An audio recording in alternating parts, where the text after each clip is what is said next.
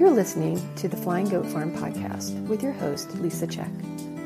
This podcast is for people who love yarn and fiber and sheep, who love to knit and crochet and maybe even felt.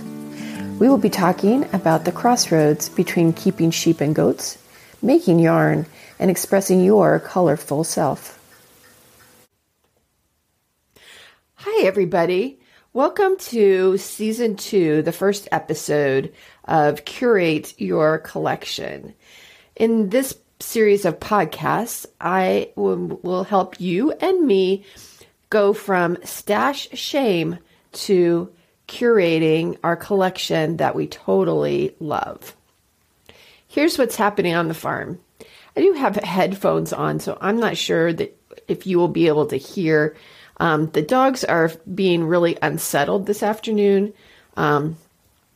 They are barking at neighbors. There are some large birds circling around that are giving them grief. And so they're just kind of woofing out there. In the last weekend, we did hoof trimming of the goats and the sheep. The goats are pretty easy to do because they have handles. They're easy to catch and they're smaller. The largest ones that we have, I want to say that they're maybe 60 pounds. But they're short and they're not very heavy. So they're pretty easy to capture. They're pretty easy to turn over. When we do hoof trimming, we do it like we're doing a shearing. So we put them on their backs and, lift their head up and cut their toenails from that position. It's more comfortable for them and it's pretty easy access for us. Goats typically have softer hoofs than a sheep. And so we tend to have to do their hoofs maybe once every 6 to 8 weeks, something like that. The sheep can go a little bit longer unless it's really muddy in their field because they can get mud and rocks and things stuck between their hoofs, and that can cause some irritation and make them be a little limp. Now the sheep, of course, you've heard me say my sheep are fat and they're tall. And they probably are in the neighborhood of 150 to 200 pounds, something like that. And there's no handle. And right now they're in full fleece. We'll be shearing in March. So it's really hard to turn them over. So on the sheep, what we've been tending to do is we figure out who is having some foot issues, who's limping, or whose feet don't look quite right. And we'll just do those sheep because it takes a lot out of Bill to capture them, turn them, and then to clip their toenails. So what's my function in this? So I'm the record keeper. I'm the person that's like bringing the little stool over wherever he does catch them. And we're doing this in a stall. So it's relatively a small area.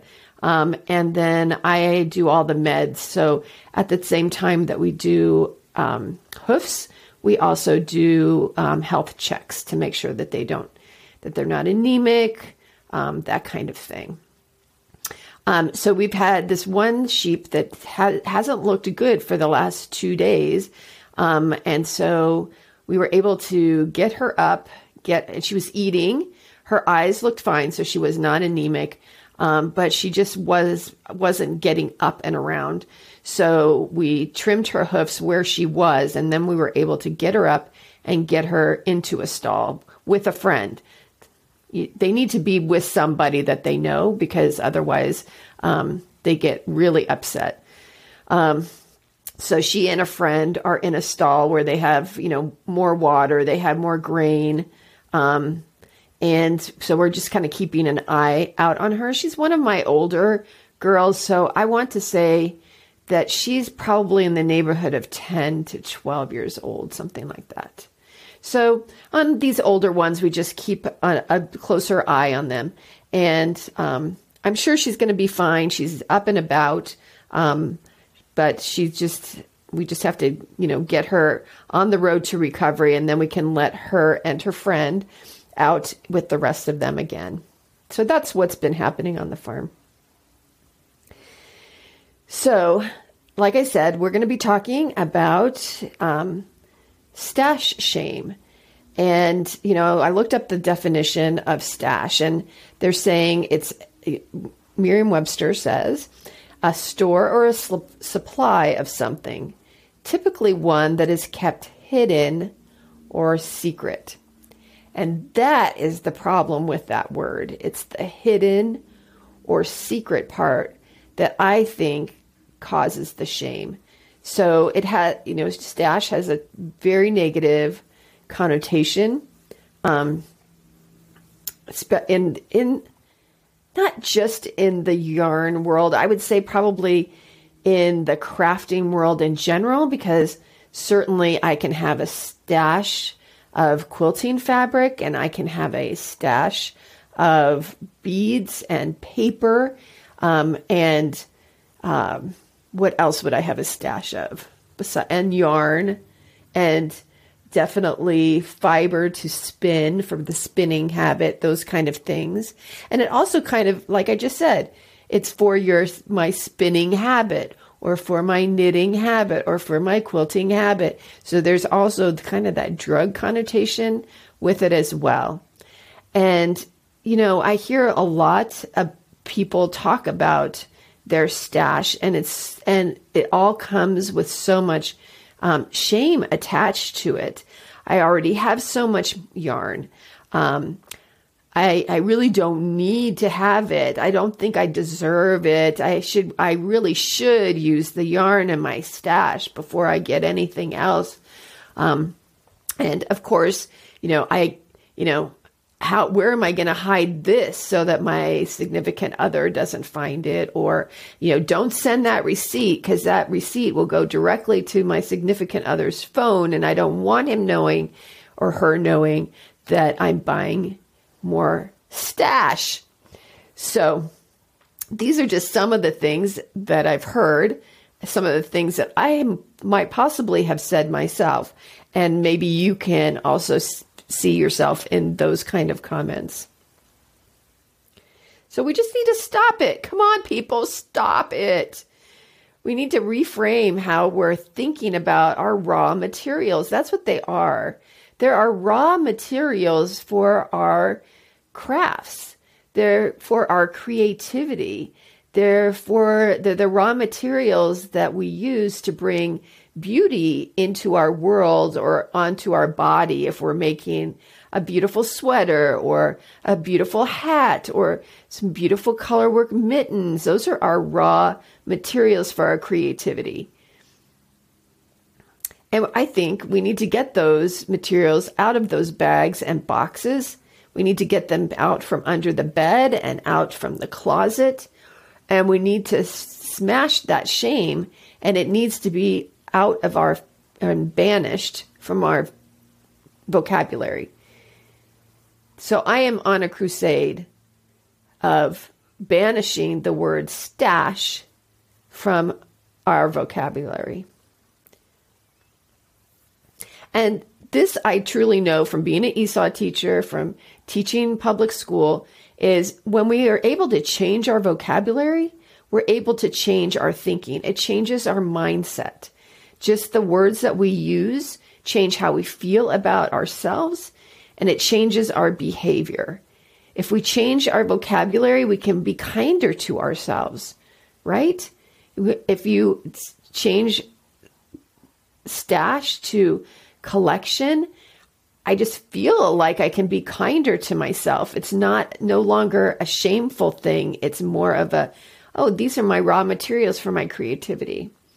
And if we change our vocabulary, then we can change our behavior as well. If we're not hiding those raw materials, if we have them closer to being out in the open, then we can use it more readily, and the creativity might flow more easily. So what about collection? So the Merriam-Webster definition of collection is a group of things or people, an assembly of items such as works of art, pieces of writing, natural objects, especially one that is systematically ordered. And that one is underlined, systematically ordered. You see the difference? It's an assembly of items, and it's including works of art and natural objects. And can you feel the difference when you say stash? When I say stash to myself, I kind of get like a inside, like a tensing of my insides. When I say collection, I feel like it's more like open and more relaxed. And I do think that this has a positive connotation. It's a collection. It's something that I am assembling, such as works of art. And all collections have a curator. So I'm asking you to be the curator of your collection. So a curator is a keeper, again from the dictionary, a keeper, a steward, a guardian, or a conservator. So think about that. The curator is the keeper. The curator is the steward that watches over, or the guardian that watches over. And the curator is the conservator that will, again, look at the collection in total and decide what needs to be conserved about it. And a curator directs the collecting. If you're working in a museum, the curator is the one who brought all those objects together. It's a pretty cool job, right? And so if we are the curators of our own collection, it means that we are the ones that are going to be making those decisions. We're going to be deciding how to direct that collecting. Which direction do we want our collection to go? We are the ones that will make the decisions about sales or giveaways or purchases, because we're the curator of that collection. So did you notice that? It's like making the decisions. You are in the driver's seat. You're in the one in charge of making those decisions. And I really like that. I really think that it's empowering. It's a more positive outlook on this. There was a woman that came into my booth. This was really early on when I first started selling at festivals. And she said, I'm going to be retiring in a few years. So while I'm working, I'm building my collection so that when I'm retired, I have all this to choose from. And I thought that was also a really good outlook. So I really want you to be the curator of your collection. And isn't this the perfect time? I mean, really, as I'm recording this, it's January 2021. We are supposed to still be isolating. We're supposed to still be staying at home. We've got surges upon surges of this pandemic. I know we are back to limiting our going out time to, instead of, I'm not shopping every week anymore. Instead, I'm shopping maybe every 10 days or 2 weeks, something like that. And it's winter. So both of those things make this a really good time to go through your collection. Just to put yourself onto your to-do list, to put this collection on your to-do list so that you can, make those decisions about your collection, where it's going, what direction you want it to go. And in the upcoming podcast, what we'll be doing is I'm going to lead us through banishing the shame of our stash and falling back in love with the collection. And we'll be making decisions about what you love and what you don't love anymore, what brings you joy and what doesn't anymore. I know that when I did this a few years ago to my own stash, or last year I did it with my quilting stash, and that took me about a week to go through, a couple hours every day for a week. And so I'll be leading you through these exercises. I hope you choose to do it with me, so that by the end of these few weeks, you will have the collection that you really love. I know that when I went through it with my quilting stash, oh my gosh, I felt so much better at the end. And I was able to give away some really great things to people, and some to Goodwill as well. And now I have a collection of fabrics that I know that I'm going to use, that are the raw materials that I'm going to want to play around with at my sewing machine. So until next time, I'd love you to start working on your vocabulary. Take out that word stash and change it with collection. See how it makes you feel when you talk about it. And I want you to think about what it means to you to be a curator and how you would like to curate your collection. And if you'd like to make the process more accountable, and as you're going through, and if you're putting anything on social media, use the hashtag collection curator. I started this a couple years ago, and so there's several posts on there on hashtag collection curator. Put that on social media posts. So next time we're going to be talking about meaningful visits with your collection. We're going to talk about doing a KonMari technique of finding the joy in your collection, and much, much more. So until next time, happy making. Well, that's this episode of the Flying Goat Farm podcast. If you enjoyed it, please consider leaving a review. Have a question you'd like me to answer? Send an email to goatHerd@flyinggoatfarm.com.